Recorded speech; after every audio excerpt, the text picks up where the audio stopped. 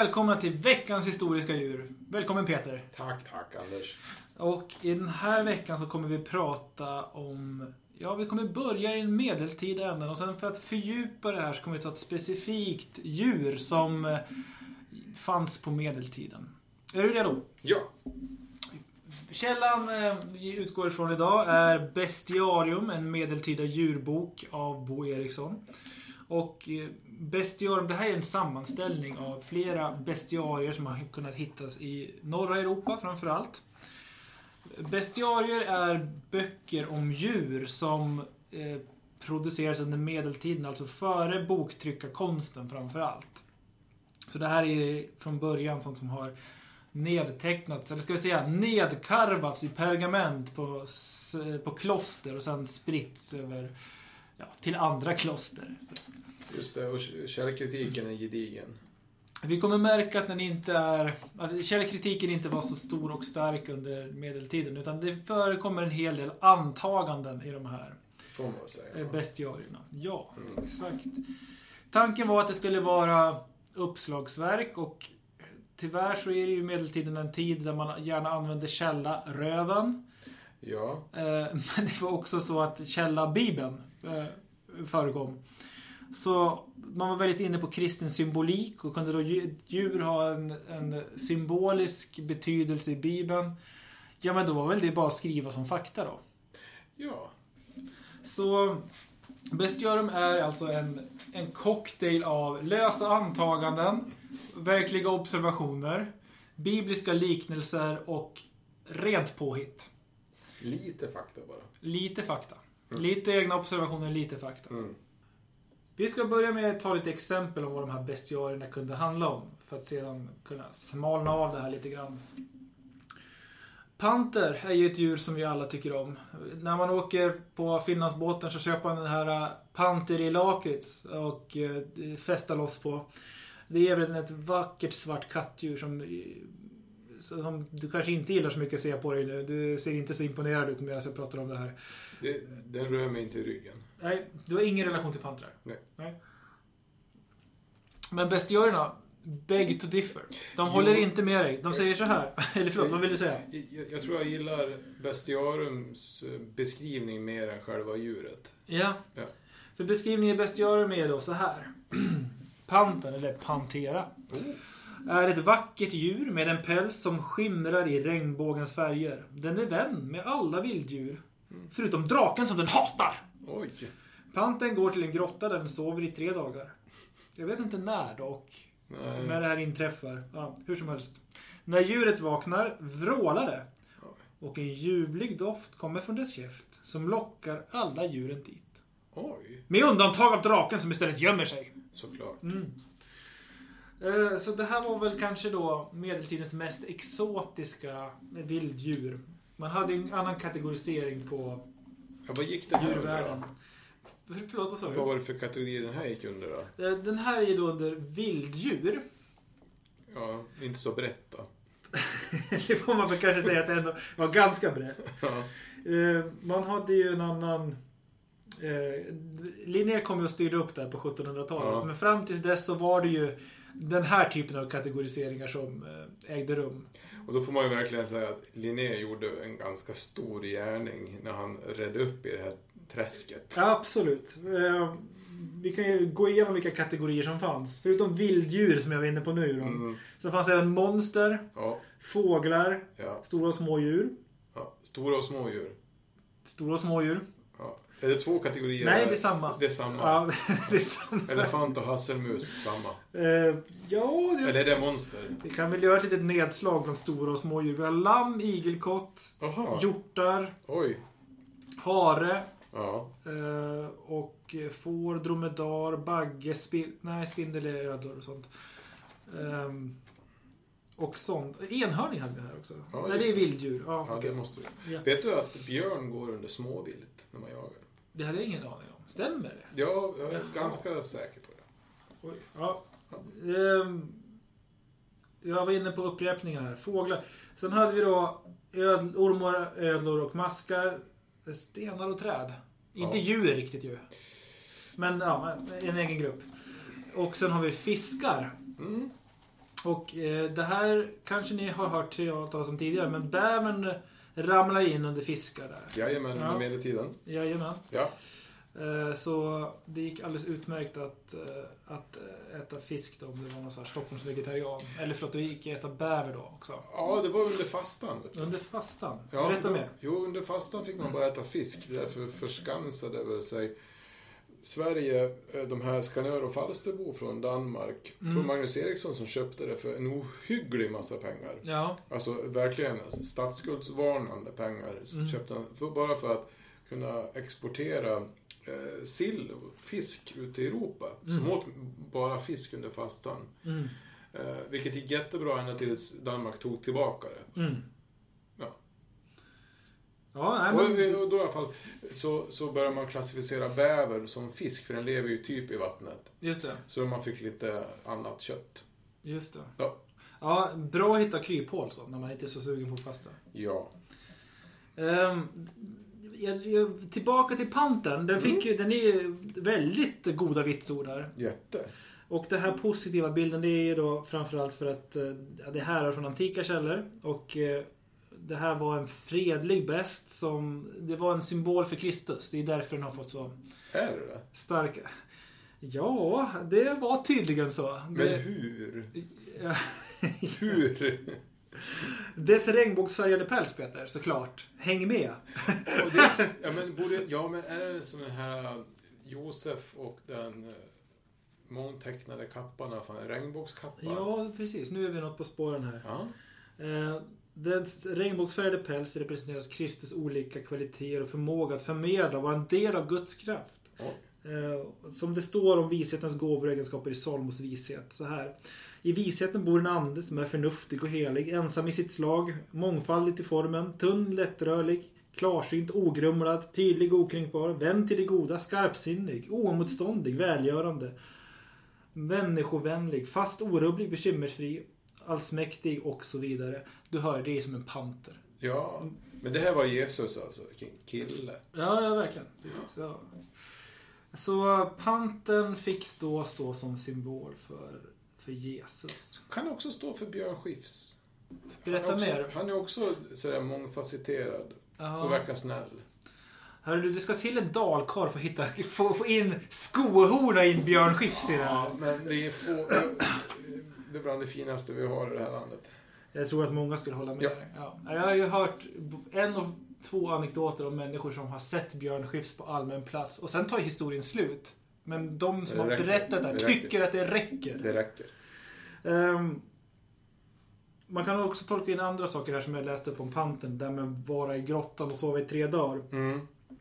Vakna och vråla. Det blev en symbolbild för Jesus död i graven, återuppståndelsen och triumfen. Och det här med att det doftar så gott om panterns mun. Kan man se som profeten säger i Psaltaren, psalm 119-103. Det här är ju då Bo Eriksson som har gjort jobbet. Det är inte jag som sitter och kan saker om Psaltaren. Och som står i Höga visan, sångerna av Salomo. Ljuvligt doftar din balsam, som turk balsam är ditt namn och kvinnorna älskar dig. Ja, och då hänger det ihop med en panter på oklart sätt. Men det är de bilderna som också finns i den heliga skrift som återkommer här. Men det har ju liksom inte reproducerats så mycket det här med panten och Jesus som i kyrkor. För ofta ser man ju symbolen lammet och det här fisken också såklart. Men inte så mycket panter. Nej, men det på sin tid ska jag tala om. Det så? Ja, det slog inte igenom i kyrkan, det slog igenom i heraldiken. Henrik den fjärde, Henrik Bolingbroke. Mellan 1366 och 1413 av första huset av Lancaster. Ja. Jag som är mer av en Yorkshire-kille tycker att det här är upprörande. Han hade då panter som i sin ättetavla. Förlåt. Jag blandar ihop här. Det var både Henrik Bolingbroke och första huset av Lancaster. Ja. Hade pantern i sina ättetavlor. Det är rosor. Precis. Så det där var ett exempel på vad det står med de här bestiarerna. Jag vet inte hur det är med dig, men jag blir sugen på att prata om monster eftersom det finns en kategori som heter så. Ja, gud. Och vänner av Harry Potter har ju redan träffat på basilisken. Och basilisken härrör härifrån från bestiariernas tid. Ja. Och så här kan vi läsa om den i källorna. Basilisken är ett odjur som bär ett krönt fågelhuvud, har vingar och vassa lejonklor samt en ormstjärt. Det är ett djur med en fruktansvärd andedräkt som kan döda fågeln. Vilken antikrist får man ju säga. Skojar du? Ja. Raka motsatsen till pantern. Ja. Dess farliga blick är också dödlig. Förstening, eller vad är det? Ja, visst är det det. Ja, just det. Basilisken lever helst på torra platser. Ja. Det kan man ändå ge dem. Där har du något. Den är något på spåren där. Som helvetet. Till exempel. Om den kommer till ett vattenhål förgiftar den oasen så att de som dricker av vattnet drabbas av vattenskräck eller slås med panik. Så rabies. Just det är visst vattenskräck i rabies. Ja, det gamla namnet är vattuskräck. Ja. Djuret bor även i grottor eller djupt nere i gamla schakt. Basilisken kläcks ur ett tuppägg som en giftig padda har ruvat på. Om man tänker här att ganska länge... Nej, men det är ju inte mycket som är rimligt här egentligen. Nej. Men det ballar ur ordentligt på slutet. Hur får de in tuppägget i det här? Det var där det barkade. Ja, det tycker jag. Ja. Nej, gud. Jag vet, alltså... Jag är förstummad. Men samtidigt så tycker jag alla de här berättelserna... Allt sedan man säger, antikens Grekland via medeltiden och alla de här grejerna tyder på att det har funnits psykedeliska droger i mänskligheten ganska länge. Ja, eller liv i fantasi. Jo. Du tycker inte att det räcker? Jag tror att vi har fått hjälp på vägen. Ja, jo, men vi vet ju också det är ett och annat om de grekiska oraklen. Jo, och vad var det där? Ja, nej, men där var det väl droger, va? Det var giftiga gaser, va? Som sipprade upp Delfis klippor. Som satte dem i någon form av trans. Och även våra egna schamaner åt ju svamp. Just det. Ja. Så det kan ju... Alltså, under medeltiden så skrev man ner att basilisker hoppade upp ur tuppägg. Som ruvades av giftiga paddor. På 1900-talet så skrev vi Purple Haze.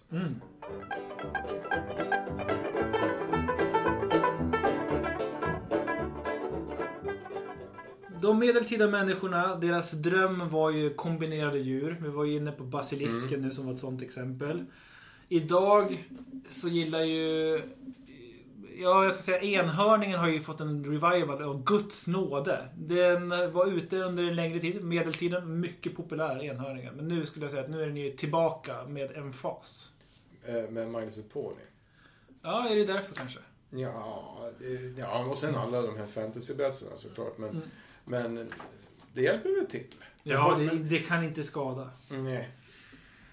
Men det vet vi ju, det är häst med horn i pannan. Ska jag ta enhörningen också lite mer vad bestiarien skrev om det? Ja. Enligt bestiariet så är det då ett snabbspringande djur som bär ett spiralvridet horn i pannan. I historien sen så har ju då krämar och skojare sålt narvalshorn som enhörningshorn. Nej, vänta, förlåt, det var inget.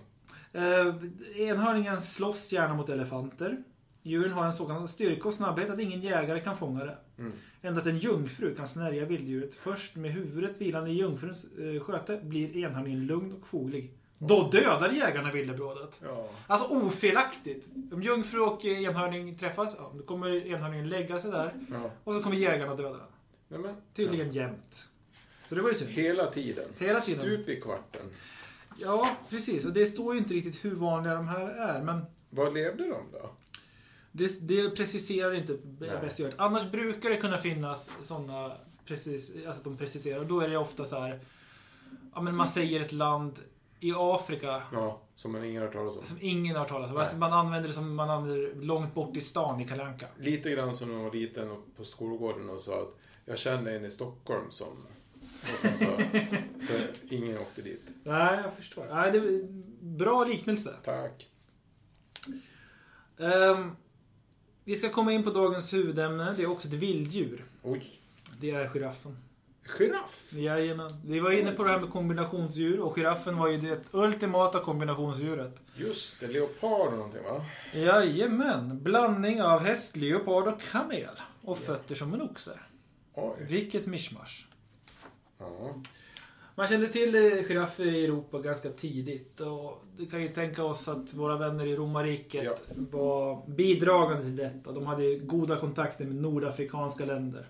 Ja, man slaktade ju vilda djur på Colosseum på reguljär basis. Framförallt elefanter. Och det här, jag var inne på det här med långt bort i stan. Jag kommer till ett sånt exempel nu. Gött. Giraffen är ett djur som är långt fram till och kort bak till och ser ut som att det sitter. Va? Att det sitter? Ja. Okej, att det sitter. Ja, hela tiden ser det ut som att den sitter. Ja, konstant. Den har en hals som en häst, fötter som en oxe, fläckar som en leopard och huvud som en kamel. Giraffen lever i Etiopien. Men det var inte jättemycket fel. Nej, men det är ingen här som har en aning om vad Etiopien är för någonting. Det är bara, de säger någonting. Men det är väl inte så långt ifrån? Nej, absolut. Men ändå, det är ingen som har försökt eller bjudit till egentligen. Utan man drar till med någonting som man har hört talas om. Ja. Man har fått, alltså det här är intressant. Det latinska namnet har man fått till då genom att lägga ihop två djur. Camelopardus, alltså kamelleopard. Snyggt. Visst. Och då är vi tillbaka på kattdjuren. Och det här leopard, det var ju för att girafferna hade fläckar framförallt. Än idag tror jag att vi tycker att giraffer ser roliga ut. Det är väl inga konstigheter så. Och det här är ju lite dåligt för giraffen att de ser roliga ut. För att det betyder att en massa galenspannor vill samla på dem och ha dem som sina egna. Jaha.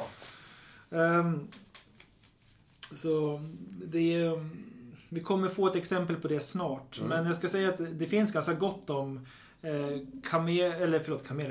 giraffer i källorna. Afrikaresenärer som hade sett den här giraffen i verkligheten gav en mer komplett bild av djuret än det här som kommer från bestiariet. Sir John Mandeville skriver så här. Och då är vi lite längre fram i historien. Han skriver så här. Den långhalsade varelsen som han kallade för gyrofonts. Ett stiligt vilddjur fullt med fläckar och högt som en stor häst. Ja, större än så. Bara halsen är 20 alnar lång, 10 meter alltså. Djurets länd och svans är som kronhjortens. Giraffen är fullt kapabel att stå på slät mark och se över ett hustak. Det här med John Mandeville, det kommer dock inte heller riktigt fram till var han har sett den här. Men, ja. Även girafferna används i bildspråk och som liknelser. Och det finns en källa som heter Skapelsens sedelärande samtal. Som kanske inte alla har på sängbordet och därför inte störs av att jag citerar lite ur den. Eller vad säger du, Peter? Ja, men gör det. Där sägs det att girafferna hade en särskild fallenhet. Att så här. Det står så här. Man hade en särskild fallenhet. Han målade alltid Kristus så fult han överhuvudtaget kunde. Det var en giraff som var jag tar om det här. 1840. Den sedelärande historien är så här. Giraffen som målade gudomligt fult. Okay. Ja. Det var en gång en giraff som var framstående målare enligt skapelsens sedelärande samtal. Men han hade en särskild fallenhet. Han målade alltid Kristus så fult han överhuvudtaget kunde. Många människor hade därför börjat förakta Jesus Kristus på grund av giraffens bilder på frälsaren. Man sa, hur kan han hjälpa oss? Han som varken är ståtlig eller vacker. En gång när giraffen arbetade med en sådan modern Kristusmålning, högt upp under ett tak, uppenbar sig Kristus för djuret. Varför vanställer du mig sådär? Du målar mig alltid vanskapt fastän jag är den skönaste bland människors barn. Oj, vad blygsamt. Hörru du, om vi ska säga så. Jesus Kristus, vi kan ge honom mycket. Men. Bra kille, hjälpte till på många sätt. Delade havet och så vidare. Men särskilt modest, det har han väl ändå aldrig varit. Nej, och han ser väl helt okej ut. Ja, jo. Eller hur? Ja, det får man säga. Ja, men det är ingen pudding. Nej, å andra sidan så var han lite så här spetälsk och så där så att han hade ansiktet ramlade av honom. Så jag tänker att den här skalan över vad som är en vacker man kanske såg annorlunda ut. Ja, helt okej. Vi säger det, en 3+. Ett 3+ utseende. Ja. Änglar åstundar för att få skåda mig. Om du vill beröva mig min skönhet och värdighet. Giraffen svarar: tror det inte, jag minns att du har gjort mig till ett vidunder och inte till något vackert. Nu ska jag hämnas på dig och aldrig skona dig. Då blev Kristus vred och störtade den fräcka giraffen till marken. Den som nu så elaks hämnas har till straff och döden lämnats.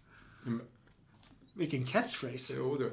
Tolkningsnyckeln ligger då i att giraffen var oförmögen att förlåta och bara sökte hämnd. Sensmoralen är den att den som gör så förr eller senare drabbas av Herrens vrede. Oj. Jag tänker att det också lirar med Gamla testamentet att man inte ska avbilda Gud och så. Mm.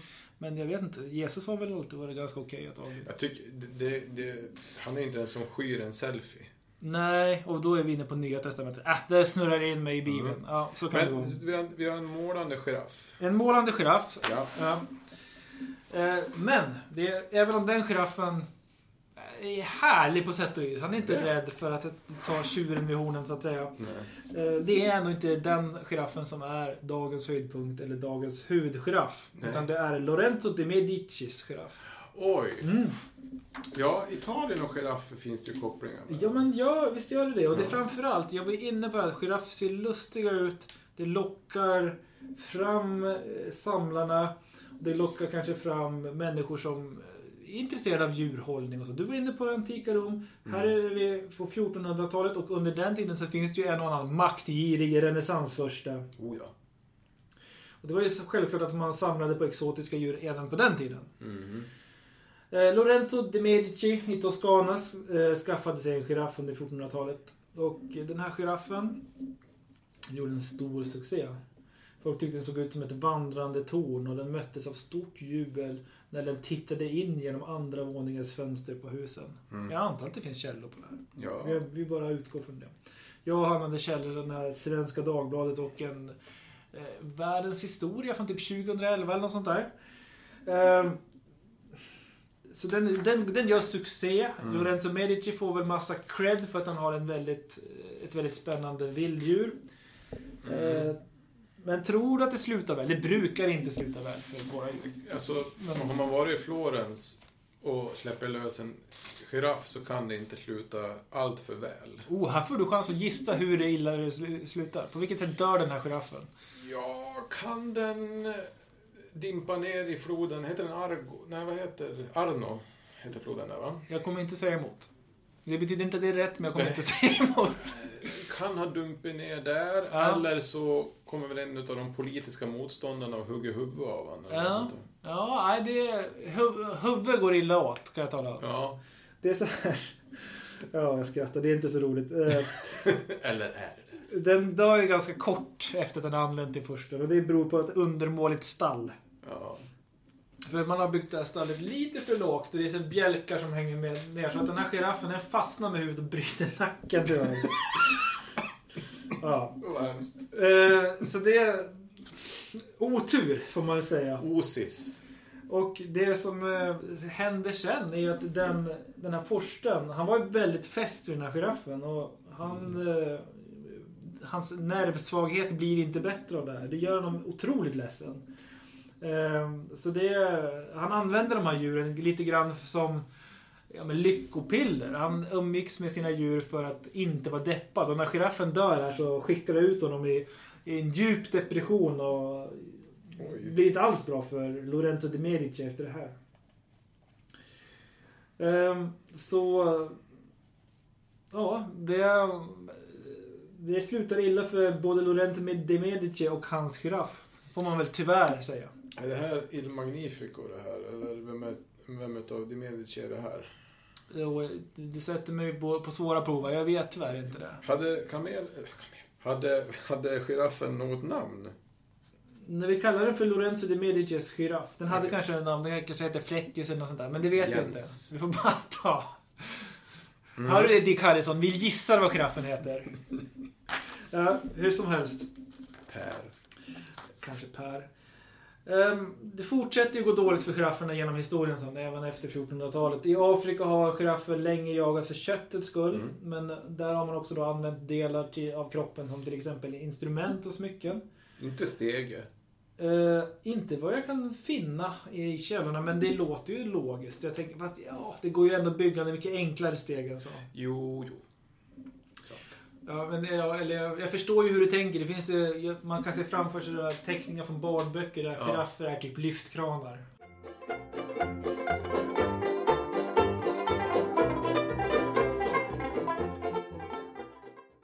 Riktigt åt helvete börjar det inte gå för girafferna förrän det kommer europeiska sportjägare, till exempel Jan Guillou, och miljöförstöring har fått en större påverkan av den här giraffstammen, så att nu har det minskat kraftigt. Så det skulle till europeisk kolonialism för detta, vem kunde ana? Så Jan Guillou och miljöförstöringar har decimerat. Det är exakt, och det är endast dem. Ja. Det var potatispesten på Irland, tog mest irländare. Jan Guillou tog flest giraffer. Tills motsatsen är bevisad, kan vi tänka oss att det är så. Vi vinner bestiarium. Ja. Det var väl så här det gick till ungefär. Vad fan hände med det där? Skriv någonting. Jan Guillou har väl mycket troféer, men det måste ha någonting med honom att göra. Ja. Eller GV. Ja, vad fan, han måste väl vara in på den här också. Jag tänker på den här också italienska kopplingen fortfarande faktiskt. Ja. För att fortfarande vet jag, i en underbar stad som heter Siena som ligger i Toscana, så har du ju en hästtävling där mellan de olika stadsdistrikten på ett stort torg där. Och där har de symboler och färger för de olika stadsdelarna. Och jag har för mig att den som var grön hade giraff. Och det var alltså jättegammalt. Och det är bilder på giraffer liksom, i den delen av stan. Så att det för mig att det var giraff på en av dem där. Det här måste vi återkomma. Vi återkopplar om det här i något annat avsnitt. Och ser om vi hittar något spår till familjen De Medici. Ja, det är inte så långt. Alltså Siena är ju inte alls långt från Florens. Så, intressant. Peter, dags att bedöma Lorenzo de Medicis giraff. Oj. Vi har alltså 5 stycken kategorier som ska betygsättas. Det är superkraft, rolighetsgrad, djurets kontext, nyttoindex och djuret i sig. Och 1-10 allting, och sen slås det ihop. Och sen får vi se vem som hamnar högst upp på listan. Än så länge är det ju Headless Mike som leder, den huvudlösa tuppen. Och sist är såklart opossum. Just det. Ja. Giraffen då, superkraft. Ja, det verkar som att dess superkraft är att bryta nacken.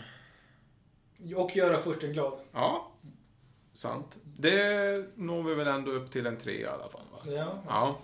Vi kommer lite grann till nyttoindex där. Men som superkraft att dö, då är det superhjälte. Rolighetsgrad, den här målargrejen tycker jag om. Sättet giraffen dör på är ju lite tragikomiskt. Ja, det måste jag ändå säga. Så det orkar upp till en 7, tycker jag. Och just det, att den här målande giraffen ville ta hämnd på Jesus för att hans pappa gjorde honom dålig. Men det var ju inte just De Medicis giraff. Nej, men jag får väga in lite. Ja, okej. Här är samlarhotet. Det är samma familj. Ja. Djurets kontext är, tycker jag, en stark kategori. Ja. För nu befinner vi oss i Florens, kanske en av de bästa städerna jag någonsin har varit i. Helt underbar. Just det. Ja, Så vi kallar det för historiens vagga? Nej, okej.